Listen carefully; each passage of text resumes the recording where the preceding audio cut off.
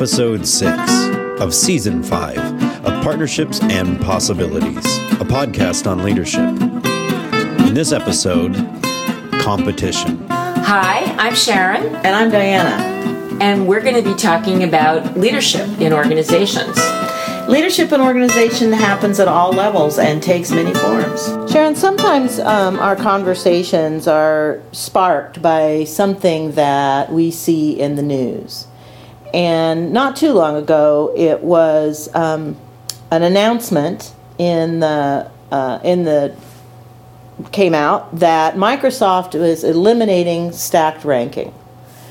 And that created some buzz on the web, and particularly among some folks who noted that a few years ago, or a while back, Bill Gates was on the Oprah show and was telling her about how everybody should do stacked ranking because it's the best thing since sliced bread, and specifically schools should be doing it. And a lot of schools actually did take that advice and shifted. But of course now Microsoft is saying, stacked ranking really didn't work so well for us. And so it got me thinking about both the pros and cons of stacked ranking, which we could describe and talk about. But then also there is a general thing that happens that says, well, if only government or if only schools were run in a more business-like way, things would be better. And the thing is, school districts and schools and government agencies in general aren't businesses. Right. And so they don't necessarily thrive under the same treatment that a business thrives under. Plus, what we have learned over time is that things that businesses think are making them thrive aren't really. And so how do we keep from generalizing those things that aren't such great ideas into places where they don't fit? So, but let's just talk about talking about stacked ranking. And I know you've got your HR background. Can you describe for any of our listeners who don't know what stacked ranking is, how it works and what it is?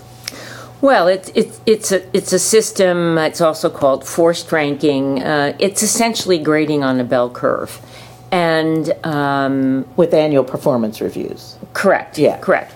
And actually, in my early days at United Airlines, we actually used that system for a while, and it was a disaster because let's say you were the manager of a group that had 6 employees, and if you're grading on a bell curve, you essentially have 2 at the top, 2 at the bottom, and 2 in the middle.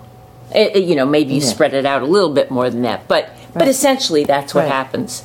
Well, that's okay if you have 2 cruddy performers. Right. But what if you really don't have 2 cruddy performers? And in fact, there are lots of departments in any organization where you won't have 2 cruddy performers out of 6. Right. So it forces people to make choices about who's the better of what may be all good performers, and to some extent that has some value, but it's the downside of it that I think that I object to, that I think many people object to, which is it forces managers to say that these people aren't good enough. Right. And I think that's demoralizing. I think it builds in competition to instead of collaboration, because people know that they're all in competition with each other. Right. For the small part of the upper, the upper tiers of the pie, or the up rounder or the positive side of the bell curve. Well, sometimes it has to do with opportunities for promotion, but other times it also has to do with just even staying with the company. Absolutely. There are some companies who say the bottom 10% every year goes. Anybody we know. Yeah, well, let's not name names, but because these have been very big companies, other companies begin to emulate that. Right. And at some point, it might be for the first year that you're getting rid of some dead wood. Maybe the second year that's still happening. Right. But after that, you're beginning to cut into people who have good knowledge of your organization and how your organization works, and are probably, if not the top tier performers, pretty good. Right.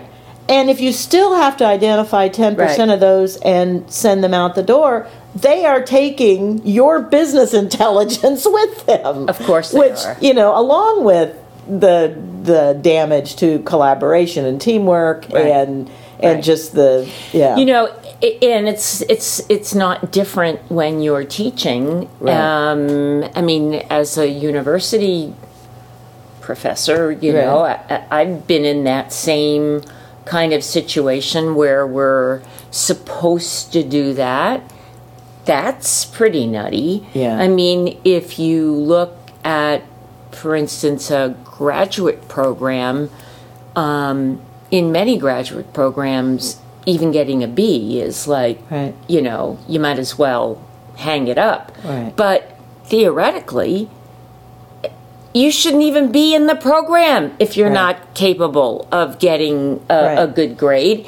And I refuse to teach anymore at the university or graduate level unless it's a pass-fail class. Yeah. Because I am not going to be in that position of having to say that a perfectly good student who's done a perfectly adequate job is maybe not as good as somebody who's done a stellar job, but that doesn't mean that they don't deserve to be there and they don't deserve to pass the class. And it doesn't mean that their work wasn't good enough. Exactly. I mean, exactly, and that's right. I mean, so adequate, good enough, is what's wrong with that? Yeah, right. Yeah. So I think it's there's no justification for that, and it's a substitute for managers having to really grapple with those employees who are difficult employees, and to really say those people don't belong here, or those people need to be on a performance improvement plan or whatever. Right. I mean, this is a real cop-out for managers to deal with problem employees. Well, and I would think that organizations would notice that it's a cop-out for them as well, in the sense of, if you're doing this at annual performance review time and you've got somebody that is underperforming and you really don't want to keep in a seat. You should have been telling them that all along. Why are you waiting till the annual performance review to tell them? For one thing, it's kind of a gotcha for the person. Why not be giving them feedback all the way along? And and if you had been giving them feedback all the way along, that the problem may be with the way the manager is giving I mean, every employee is a part of a system, right? And to hold them solely accountable for their performance without looking at the system's effects that go along with that is also unfair. Yeah. With the academic bent of it, years ago, many years ago now, I had the opportunity to spend a couple of days with Ken Blanchard. And he had come to Portland to be a speaker for an American Society for Training and Development event. And I was his handler, basically. I mean, I picked him up at the airport and made sure he got to wherever he needed to be and met people. And, that was my job that was my volunteer job for the day. Because I was on the board then. And, but it was delightful to spend the day with him, and I got to listen to every single talk he gave in a couple of different venues, but one of the stories that he told, and I don't remember if this was part of one of his talks or if I was just in a smaller group. I think we were in a smaller group talking about this. He was talking about when he was in the days when he was a professor in one of the universities in Western Massachusetts. I don't know which one. I don't remember for sure. But he and Paul Hershey were there, and they were working on the, situational leadership things that they both then took in some different directions. And he said then that at the beginning of every term, he would tell his students, here's a set of material that I believe you need to know by the time we get to the end of this, and need to be able to work with and apply and so on. What it will be on the final is in this body of work. So if you understand this, you can pass or do very, very well on the final. And so his students took that to heart, accepted that lovely gift, and instead of the idea of I've got all the knowledge and the game is you've got to figure out how to get it out of me, he just offered that, right? And at the end of the term, he had a lot of students who did very, very good work and did very well on their finals and turned in his grades, where he had a class full of a lot of people who made A's and B's. And after a few rounds of that, the faculty, however it worked at that university, managed to push him out because they said he wasn't applying academic rigor if he didn't have a bell curve of graded students, which is ludicrous. I mean, don't we want everybody to do well? What, this... Well, so it's the same at work or at, Exactly. Yeah. So, so the other twist on this is this idea of Bill Gates telling Oprah, well, because we're doing this at Microsoft, and presumably at that point they still thought it was working well at Microsoft, school districts should also do this. They should also stack rank teachers and get rid of and that idea of giving advice that is working more or less in business and saying, we should also do that in government. We should also do that in other kinds of social agencies, like school districts, is off and has always felt off to me. I mean, I think there are... one of the things that comes to mind is the idea of nonprofits. And I do think nonprofits have to pay attention to the fact that they need to have an income stream, and money isn't dirty. They have to have money to make their programs work. And so in that way, some nonprofits need to think in a more business-like way and not just be sort of we're above the money thing, right? Because nobody is, right. But on the other hand, it's not like every process that works well in business is going to also work well for a school district or a nonprofit. And now, as a result of whatever that was, the Bill Oprah conversation, a lot of school districts have implemented stacked ranking for their teachers, for their all their staff, which isn't just teachers, and now they're kind of stuck with it because it's a lot harder to shift back out of that. They can't just make the change like a Microsoft can, right? Well, they've got a lot of other things they have to go through. Yeah, it's even more difficult than that because a lot of the money in the race to the top or race for the top program that Obama right had, the ranking stuff got tied. The dollars got tied, and so it's not something that by fiat you could just say, okay, well tomorrow we're gonna give this program in our up. District we're just going to give this right up. Yeah, I mean there's so much money involved, and I don't, once you're engaged in one of those programs, pulling out, if Right. it is probably not just about money. Right. There's probably all kinds of other stuff that has to be. Right. So they're stuck with they're this kind of- process right. that is now acknowledged to be flawed, Yeah. but they're locked in. Right. So they've been kind of maybe forced is too strong a word, but certainly Pushed. into the direction of something that's ineffective Right. and was never going to work for schools. Right. And that is just, I mean, at some level that's just infuriating. Well, it is because we're as taxpayers, we look at the result on the other end, Right. and it's not producing better teachers. Right. It's not producing Or higher achieving students. no, not at all. Yeah. So, and I don't think anybody would make that claim at this Right. point.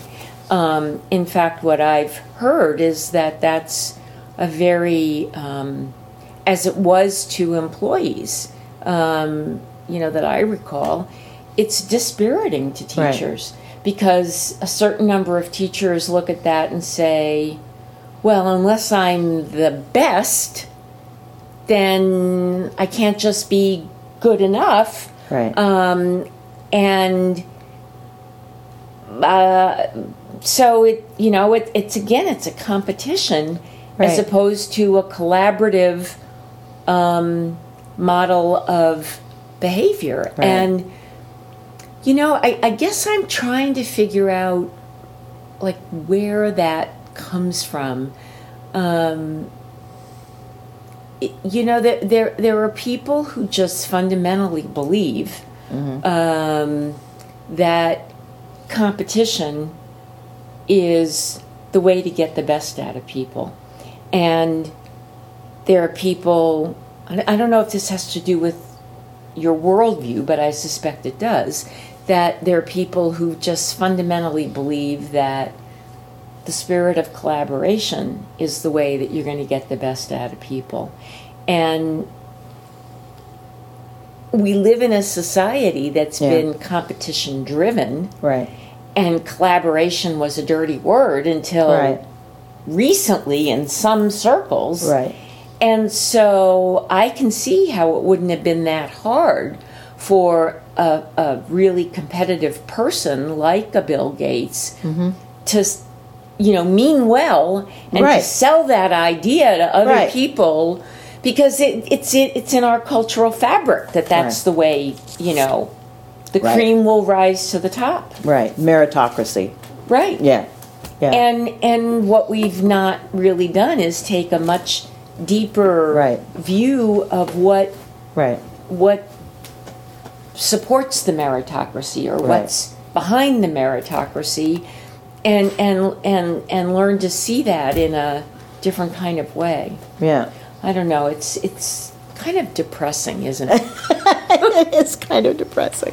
Well, and there's some.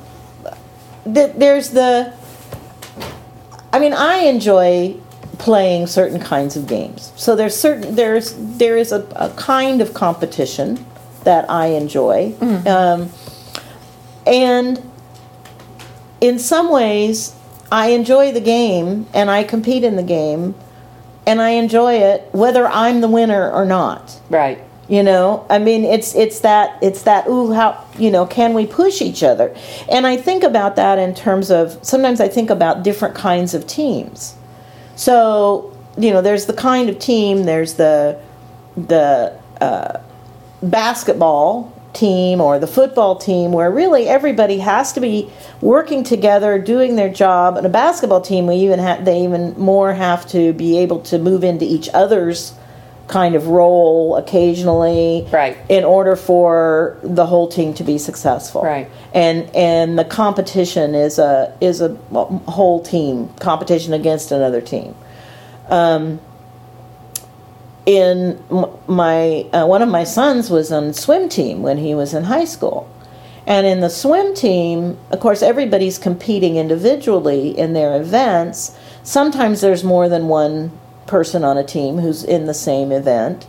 And there is kind of that friendly competition. We want to push each other to do our best because it's the accumulation of all of our scores that says whether or not our team wins, right? And so I may want to swim the butterfly better than you, but I want you to swim it better than the guy on the other team. And so we're challenging each other to do our best, right? And that's a kind of, I think, healthy competition.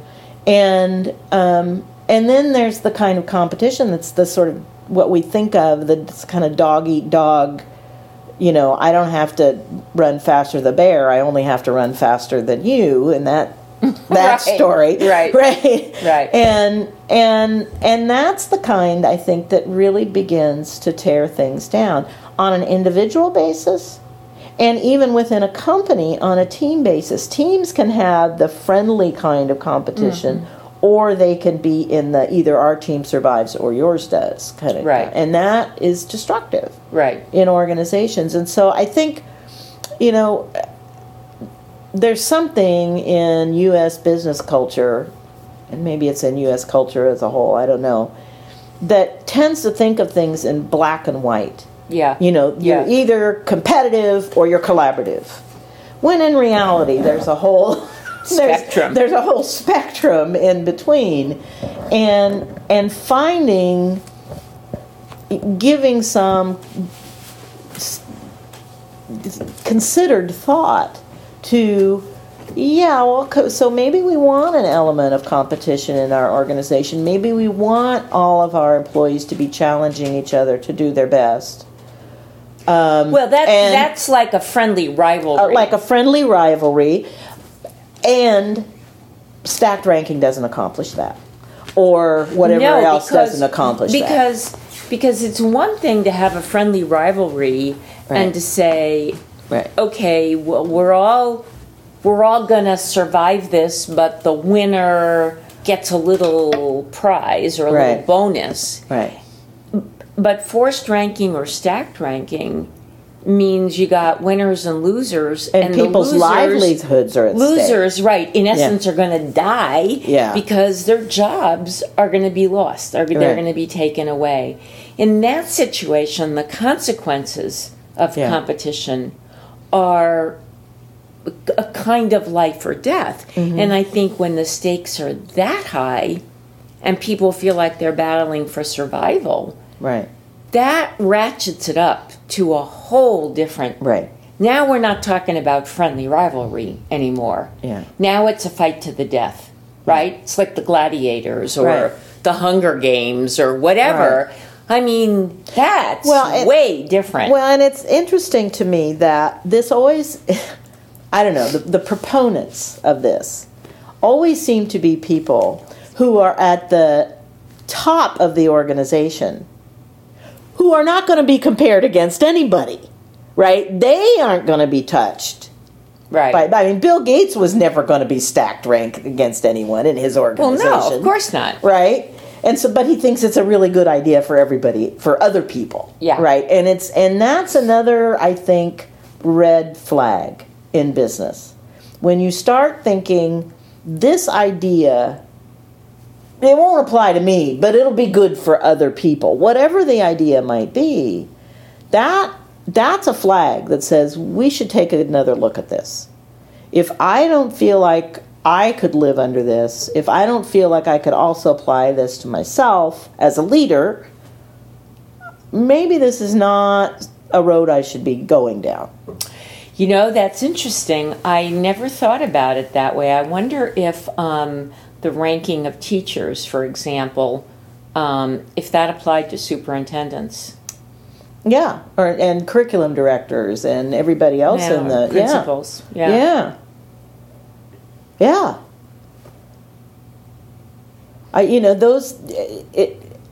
Anytime we start treading down that path of this doesn't apply to me, but it'll be good for other people. Well, and Or it'll be- that's how people often Yeah. think about change. I Right. don't need to change. Right. It's everybody else who It's needs everybody to change. else who needs to change. Right. And that's a Yeah. it's a faulty logic. It never really works that way. Right. And we keep thinking that this time it will work that way, or we don't learn from history, or whatever. But not so much, No. really. Right. Yeah. And so it's an interesting leadership problem to think about, not just the narrow concept of stacked ranking, which Right.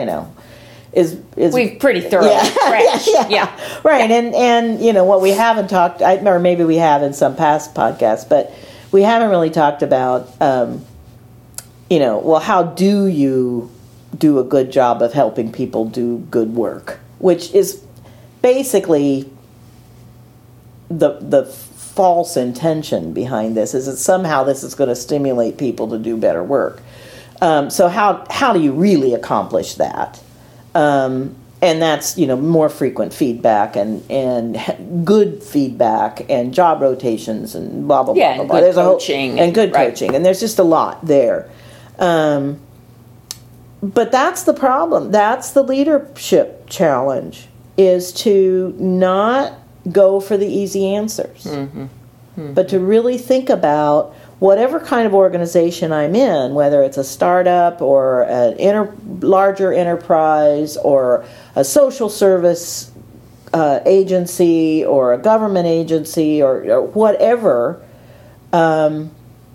what's going to work best in my organization, and how do I scan the landscape of all the ways that people are accomplishing this thing I want to get done, and where is the real evidence for this is working well and that's working well, and am I open to continually reevaluating that, and what new has been learned, and is there still evidence that this is the right way to go? That's a big part of leadership.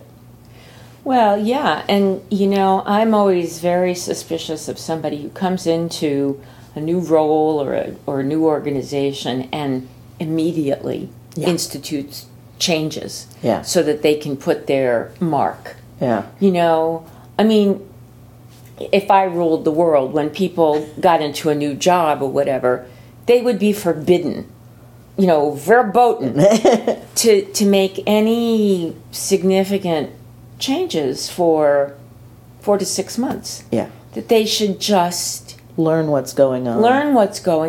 Understand the culture, see where things, might need changing, consult with people, but to just move into an organization and just think you know better, right. and you know best, is really arrogant, right. and can almost never right.